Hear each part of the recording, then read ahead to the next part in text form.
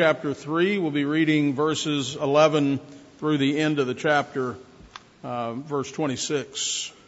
Hear now God's word. Now as the lame man who was healed held on to Peter and John, all the people ran together to them in the porch, which is called Solomon's, greatly amazed. So when Peter saw it, he responded to the people, "Men of Israel, why do you marvel at this? Or why look so intently at us as though by our own power or godliness we had made this man walk? The God of Abraham, Isaac, and Jacob, the God of our fathers, glorified his servant Jesus, whom you delivered up and denied in the presence of Pilate when he was determined to let him go. But you denied the Holy One and the just and asked for a murderer to be granted to you, and killed the Prince of Life, whom God raised from the dead, of which we are witnesses. And his name, through faith in his name, has made this man strong, whom you see and know. Yes, the faith which comes through him has given him this perfect soundness in the presence of you all. Yet now, brethren, I know that you did it in ignorance, as did also your rulers. But those things which God foretold by the mouth of all his prophets that the Christ would suffer, he has thus fulfilled. Repent, therefore, and be converted, that your sins may be blotted out, so that times of refreshing may come from the presence of the Lord, and that he may send Jesus Christ, who was preached to you before, whom heaven must receive until the times of restoration of all things, which God has spoken by the mouth of all his holy prophets since the world began. For Moses truly said to the fathers, the Lord your God will raise up for you a prophet like me from your brethren. Him you shall hear in all things whatever he says to you. And it shall be that every soul who will not hear that prophet shall be utterly destroyed from among the people. Yes, and all the prophets from Samuel and those who follow, as many as have spoken, have also foretold these days. You are sons of the prophets and of the covenant which God made with our fathers, saying to Abraham, and in your seed all the families of the earth shall be blessed. To you first, God, having raised up his servant Jesus, sent him to bless you in turning away every one of you from your iniquities." And thus far the reading of God's word, and all God's people said. Amen. You may be seated. Let me begin again by acknowledging some of the resources that have been really helpful to me, N.T. Wright's commentaries and John Stott's commentary on the book of Acts. We have been following a story, a narrative, a record of what actually happened here. We began just after the crucifixion with the resurrection of Jesus, and we've been following this story. So things are happening very, very fast in Jerusalem. First, the brutal crucifixion seemed to be a complete reversal of fortune. All hopes were dashed. We had hoped that Jesus was going to be the king that was going to restore Israel and vanquish all of Israel's enemies, and now he's dead. Next, the astonishing resurrection reversed the crucifixion. Christ is risen. He is risen indeed. Then the ascension of the Messiah to the throne of God and the outpouring of his Spirit upon his disciples. And then as all those were gathered in Jerusalem heard them speaking in their own language, it was like an explosion in Jerusalem. It's enormous when you think 3,000 people were converted in one day. That means there were more than 3,000 who had gathered. So we go from 120 to 3,000 who were baptized and added to the church in one day. And next came the undeniable and dramatic healing of the lame man who sat in the temple in front of the beautiful gate, who had been there for years. His family brought him every day where he could beg for alms. Everybody knew him. He was a fixture there, well known. And so day after day, he sat there waiting for God to do something. And as a result of this healing, now a spontaneous crowd has run together and now has assembled in Solomon's porch, trying to figure out what's going on. Now, Solomon's porch was a large covered area with marble columns which supported a cedar roof. So this was a outdoor but shaded area, a giant portico. It's located on the east side of the Temple Mount area along the eastern wall that overlooks the Kidron Valley. It was all that really remained of Solomon's original temple before the temple was rebuilt. It faced the Mount of Olives just above the Garden of Gethsemane. It was about 23 feet wide and 220 feet long. Jesus came here on occasion. For example, in John 10 we read, "Now it was the Feast of Dedication in Jerusalem, and it was winter, and Jesus walked in the temple in Solomon's porch. Then the Jews surrounded him and said, 'How long do you keep us in doubt? If you are the Christ, tell us plainly.'" Well, this incident that just happened with the healing of the lame man certainly was an answer to that question. Jesus is the Christ. This is likely the same spot where in Acts chapter 2, Pentecost takes place. Again, another crowd who hears them speaking in their own languages.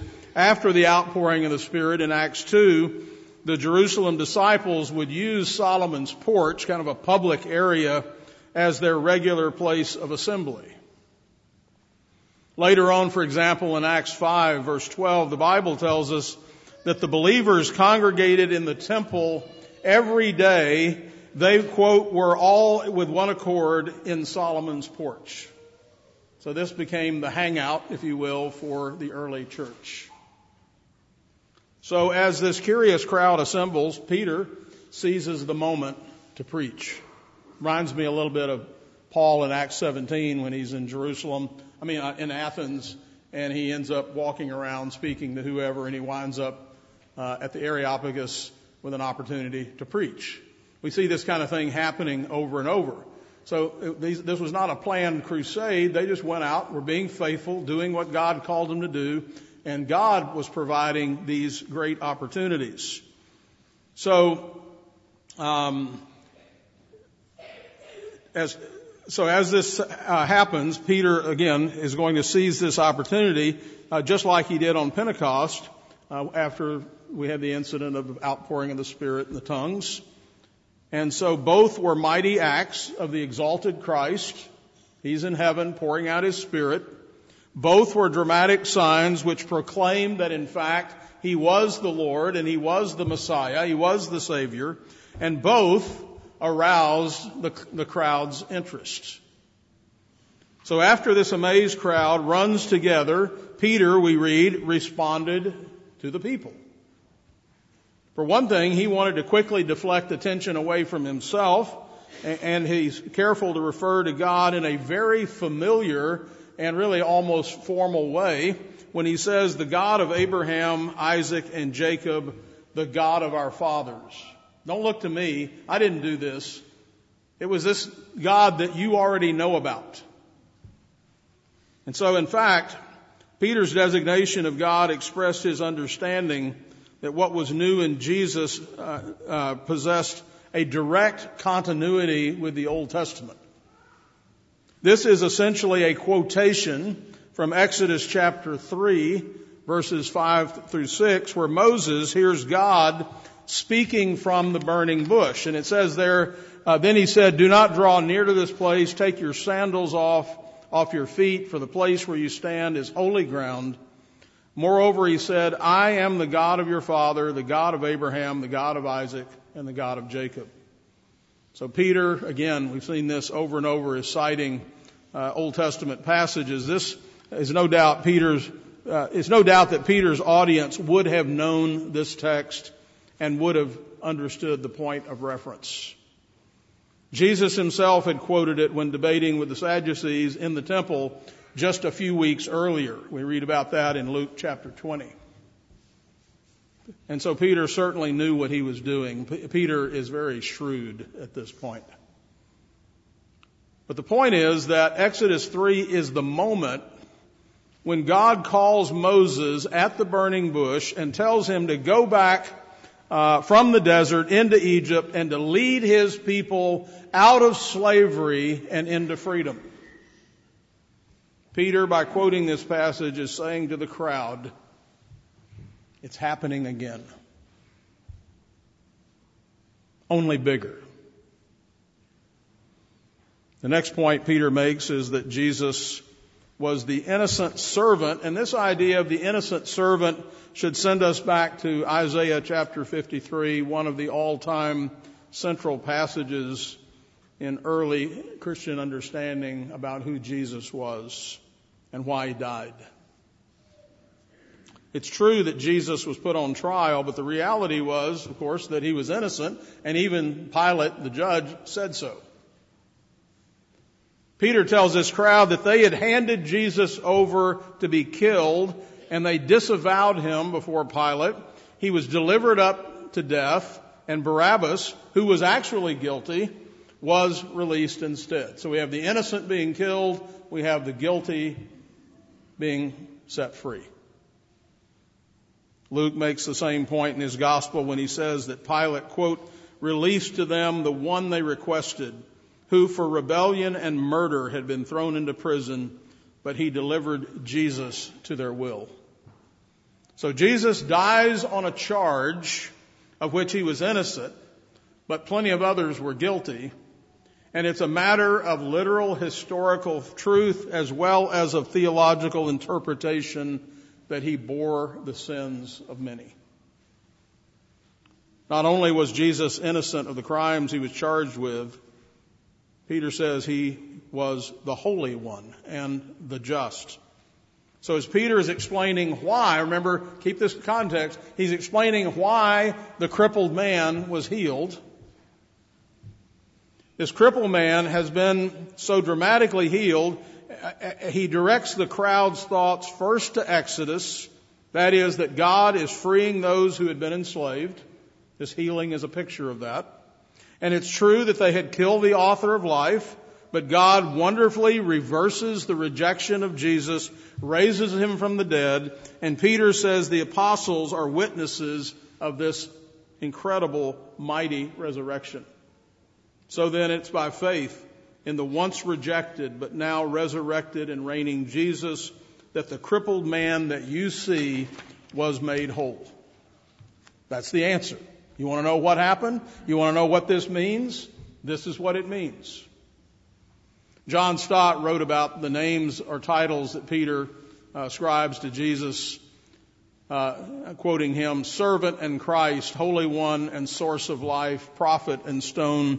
These titles speak of the uniqueness of Jesus in his sufferings and glory, his character and mission, his revelation and redemption. All this is encapsulated in his name and helps to explain its saving power. Peter describes Jesus, for example, as the Prince of Life. And the word prince can be translated author or the originator of life. He is the sovereign one who brings life, who initiates new life.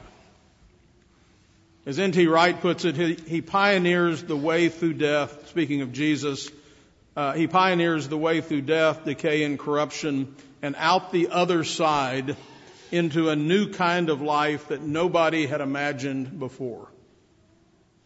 They killed the Prince of Life, whom God raised from the dead. So the resurrection continues to be at the center. You know, when we're talking to people, sometimes people think, I don't know how to share the gospel.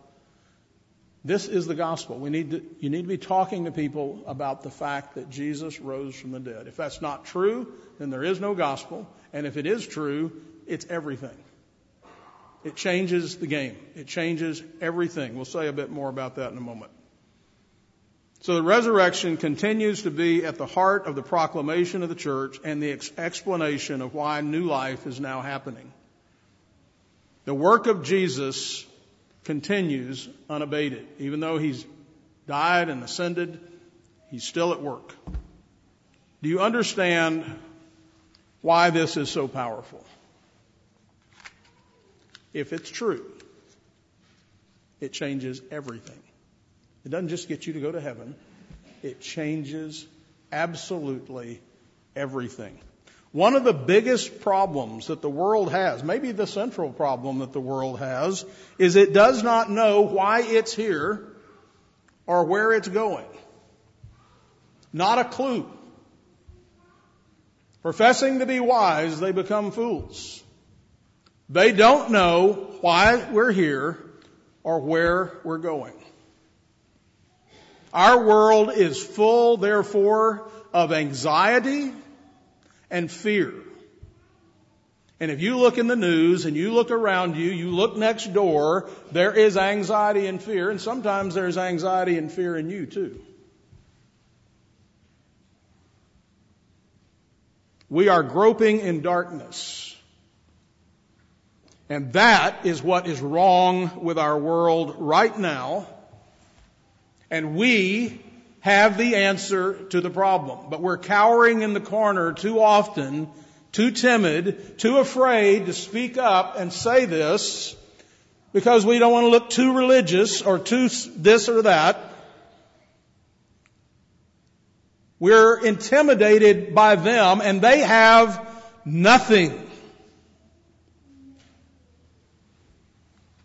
We know why we're here. To glorify God. That is man's chief end. And we know where we are going. We are going to spend eternity in His presence. Everlasting life. The Apostle Paul will lay out these two options. This is it. It's a binary choice. He says in 1 Corinthians 15, now if Christ is preached that He is raised from the dead, how do some among you say that there is no resurrection of the dead? But if there is no resurrection from the dead, then Christ is not risen. And if Christ is not risen, then our preaching is empty and your faith is empty. Your faith is worthless. As I've said before, let's dismiss and go home and not come back. This is a waste of your time and my time. And believe me, a lot of the world right now will be applauding and saying, amen, that's true. Yes, Paul says, and we are found false witnesses of God. All this stuff about the apostles witnessing the resurrection of Jesus, he said, we're liars. Because we've testified of God that He raised up Christ, of whom He did not raise, if that's the case. If in fact the dead do not rise. So there's one choice. For if the dead do not rise, then Christ is not risen. And if Christ is not risen, your faith is futile and you're still in your sins. Then also those who have fallen asleep in Christ, all your loved ones, all the people you cared about, all them, they've perished. It's over. Lights out. Finished. Done. Annihilated. As though they never, ever existed and their life meant nothing.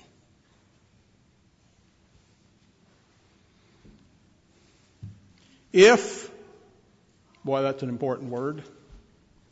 If in this life only we have hope in Christ, we are of all men the most pitiable. Pitiful might be a better word. And then there's, I think, my favorite word in the Bible, but. But now Christ is risen from the dead. And has become the first fruits of those who have fallen asleep. This powerful name of the resurrected Jesus is what has produced, Peter says, the perfect healing of this man who was lame from birth. Luke uses an unusual word which means complete wholeness. He didn't have a limp. He didn't ease into walking. He didn't teeter. He was walking and leaping and praising God over and over and over. It's the powerful name of the resurrected Jesus that made this man strong, and it is the gospel then and now. Peter directed the crowd's attention away from both the healed, crippled man and the apostles to Christ, whom men disavowed by killing him, but God vindicated by raising him, and whose name, having been appropriated by faith, was strong enough to completely heal this man. Verse 17, yet now, brethren, I know you did it in ignorance, as did also your rulers. So he's indicted them, and he said, but I know you didn't know what you were doing. He was echoing the Old Testament distinction between sins of ignorance and sins of presumption. Next, although they didn't know what they were doing, the good news is God knew what he was doing. There is just one thing left to do, Peter says. Here's your contribution. Repent. Turn around. Turn to God. The fruit of repentance produces 3 successive blessings. And he elaborates on this in his sermon. First, that your sins may be wiped out. Verse 19. Even the sin of killing the author of life can be forgiven. It means, the word here, the Greek word means to wash off, to erase, to obliterate your sins. It's used in the book of Revelation both of God who wipes away every tear. He obliterates our tears. And of Christ who refuses to erase our names from the book of life. The second promised blessing in verse 19 is that times of refreshing may come from the Lord. The Greek word can mean rest or relief, respite. Anybody here use some refreshment? You remember what Jesus said? Come unto me, all you who labor and are heavy laden, and I will give you rest. Take my yoke upon you and learn from me, for I am gentle and lowly in heart, and you will find rest for your souls. The third promised blessing is that the Father may send Jesus Christ, who has been appointed for you, until the times of restoration. This word speaks of the eschatological, the future restoration, which Jesus called the regeneration. This is when all of creation will be liberated from its bondage and God will make a new heaven and a new earth. This final perfection awaits the return of Christ. This is where we're going.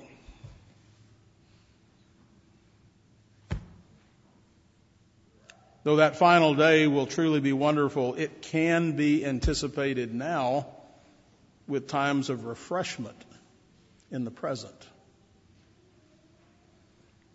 N.T. Wright summarizes the restoration this way. This is one way of putting a central truth for which the early Christians had a wide variety of expressions. God would, quote, sum up all things in Christ. Through Christ, he would reconcile all things to himself, making peace by his blood shed on the cross. He will make new heavens and new earth in which justice will dwell. He will overcome every power which destroys and corrupts his good creation, so that eventually God will be all in all. The whole creation will be set free from its slavery to decay to share the liberty of the glory of God's children. What has changed now is the final restoration has already happened to Jesus himself.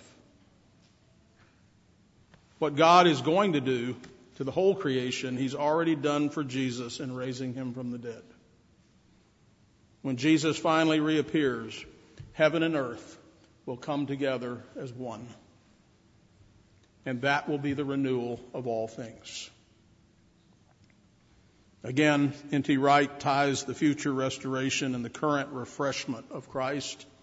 He says the notion of refreshment, though itself unusual in the New Testament, is by no means unusual in the Christian experience. As again and again in worship and sacrament, in reading the Scriptures, in Christian fellowship and prayer, we taste in advance just a little bit of the coming together of heaven and earth, the sense that this is what we were made for, the new world which we shall finally enjoy. It is there, available, ready for all who will seriously seek it. And I thought, I wonder, will we have to listen to sermons in heaven, in the new heavens and new earth? And the answer is no. Sermons are just signs pointing the way. We'll be there. We don't need any more signs. We have no more reason to be anxious, brothers and sisters. We can relax. We know how the story ends.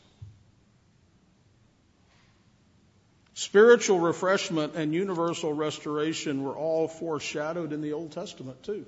This is not really brand new. Again, remember what Jesus said to the apostles repeatedly after the resurrection. For example, in Luke 24:27, and beginning at Moses and all the prophets, he expounded to them from all the Scriptures the things concerning himself. We've already seen that Peter isn't just making this up or tossing out some kind of empty promises. He insists in more detail this time that all of this happened in direct fulfillment of what the prophets had already said. We've already seen Peter over and over and over appealing to the Old Testament as his authority for his doctrine and his practice. This should really put an end to the dispensational notion that the Old Testament authority is obsolete. The New Testament is utterly dependent upon the Old Testament authority.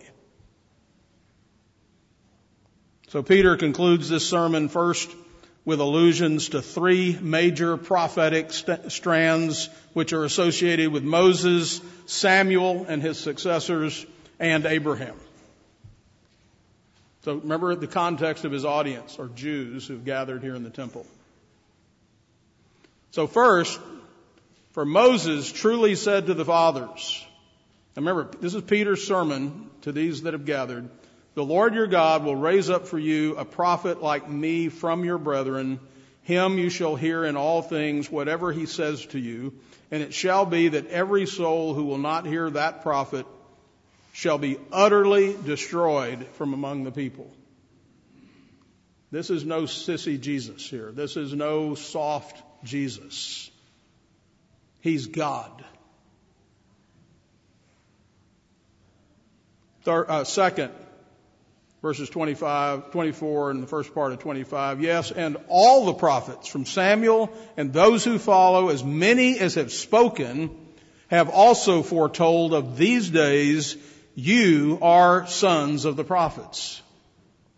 Peter clearly regards the many and varied strands of the Old Testament prophecy as a united testimony applying to these days when he was speaking, because they are fulfilled in Christ and in his people.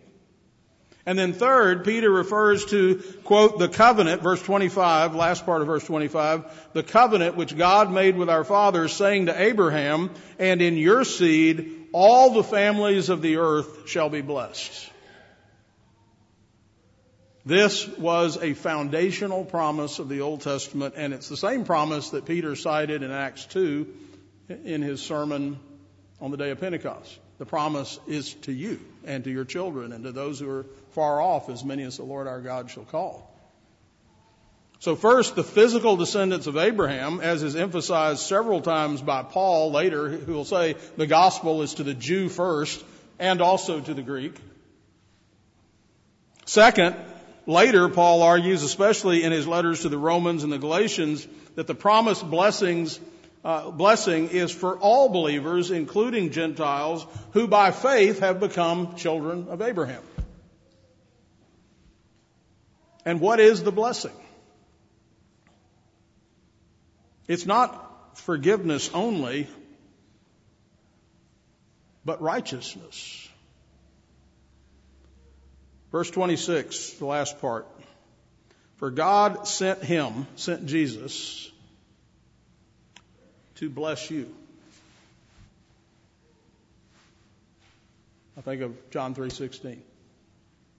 God sent Jesus, he says, to bless you in turning away every one of you from your iniquities.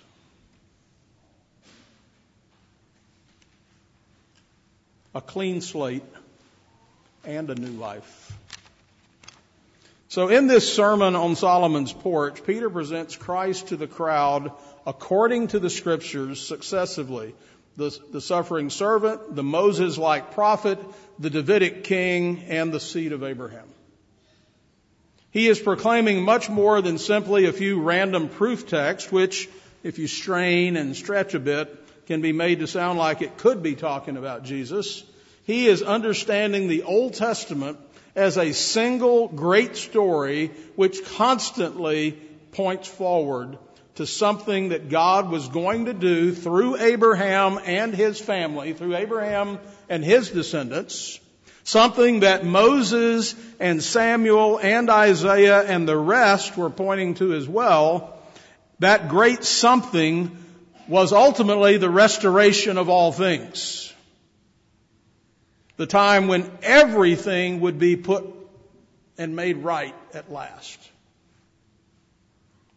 You know, one thing that is common among humanity, besides anxiety, is that strong desire for justice. Something's wrong. It's not fair. We cry for justice. Little children cry for justice. It's just built in. Something is wrong with this world, and Jesus came to set it right.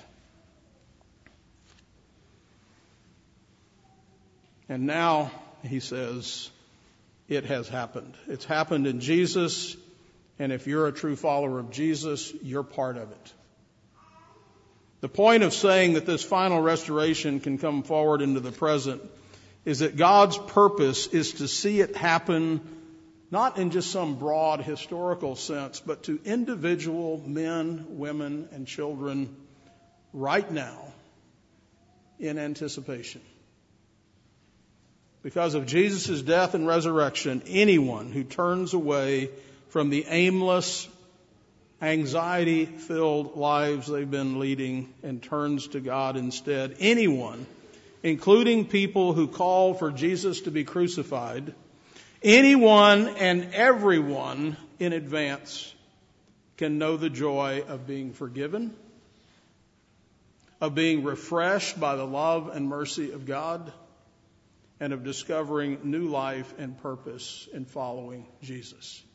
He'll change your marriage. He'll change the way you raise your kids. He'll change the way you handle your money. He'll change the way you work. He'll change the way you treat your neighbors. He'll change it all.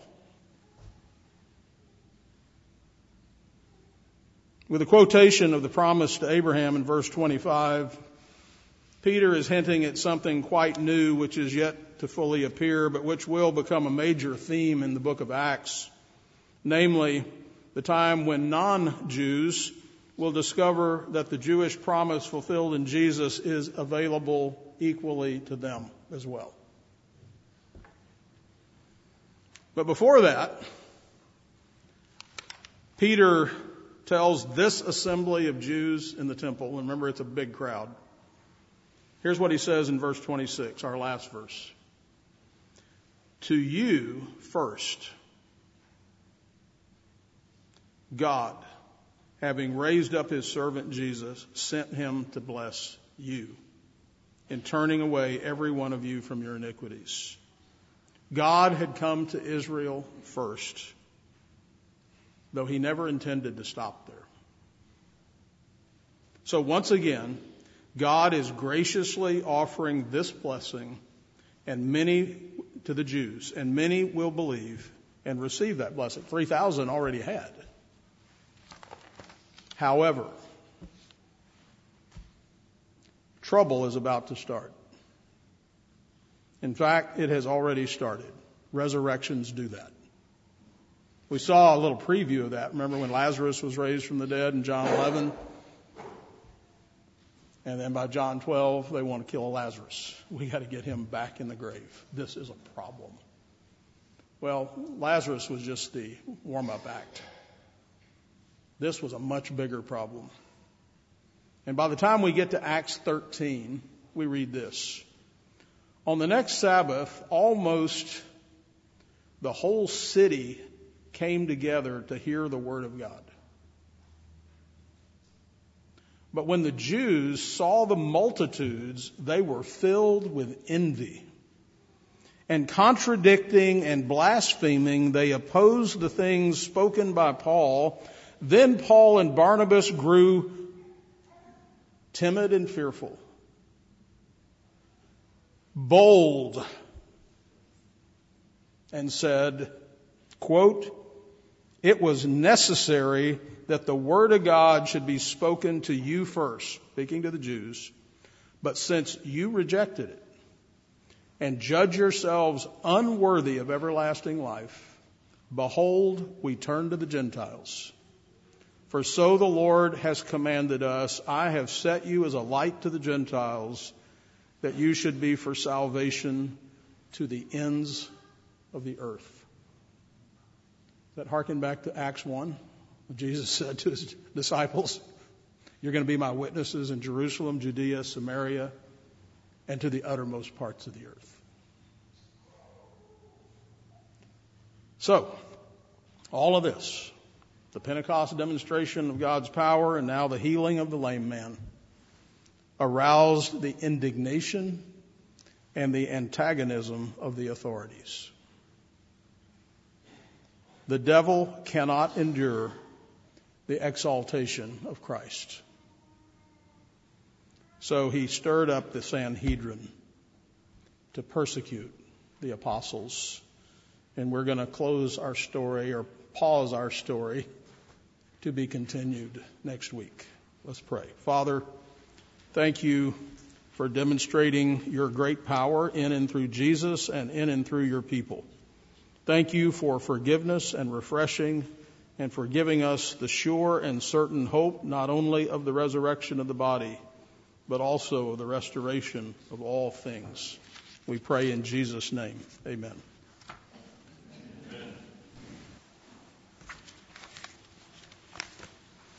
All of this is a comprehensive testimony to Jesus, all that Peter had spoken there in Solomon's porch, on Solomon's porch, as rejected by men but vindicated by God, as the fulfillment of all the Old Testament prophecies, as demanding repentance and promising blessing, and as the author and giver of life, physically to the healed lame man, and spiritually to all those who believe. If you, in a sense, there was a crowd there, but there's a sense in which if you are not like the lame man, if you're just part of the crowd and you think somehow that's sufficient, you're missing the point, because it's essential that you believe, that you look to Jesus, even as the lame man looked when Peter said, "Look at me, look at us." Peter was representing Christ there. You have to receive the powerful healing touch of the resurrected Jesus. And so I invite you to believe on his name. Or if you have known the healing touch of Jesus, but have grown weary, today's a really good day to look at him again. It's an excellent time to be refreshed. I want to just read three passages, short passages here before we come to the table. Psalm 16, 8 through 11. I have set the Lord always before me. Because he is at my right hand, I shall not be moved. Therefore, my heart is glad, and my glory rejoices. My flesh also will rest in hope. For you will not leave my soul in Sheol, nor will you allow your Holy One to see corruption. You will show me the path of life. In your presence is fullness of joy. At your right hand are pleasures forevermore. Psalm 23, 3. He restores my soul. He leads me in the paths of righteousness for his name's sake. And Romans 13:11. And do this, knowing the time, that now it is high time to awake out of sleep, for now our salvation is nearer than when we first believed. Amen. O God, our shield, protect us now as you have in the past from the deceptions of Satan. Cause us to cherish the blessings of your pure word as our fathers in faith have delivered it to us. Give our leaders courage, wisdom, and zeal to proclaim the gospel faithfully. Give us the desire to support the work of your kingdom with the means you have provided. Stir up the hearts of our sons and daughters to eager service in your church. Send laborers into your harvest and give your word free course to bring the joy of salvation to the many who are yet in darkness. Bless now this Lord's Day, our feast and our rest. We ask this in the powerful name of Jesus. Amen. Amen. But may the God of all grace, who called us to his eternal glory by Christ Jesus, after you have suffered for a while, perfect, establish, strengthen, and settle you. To him be the glory and dominion forever and ever. Amen.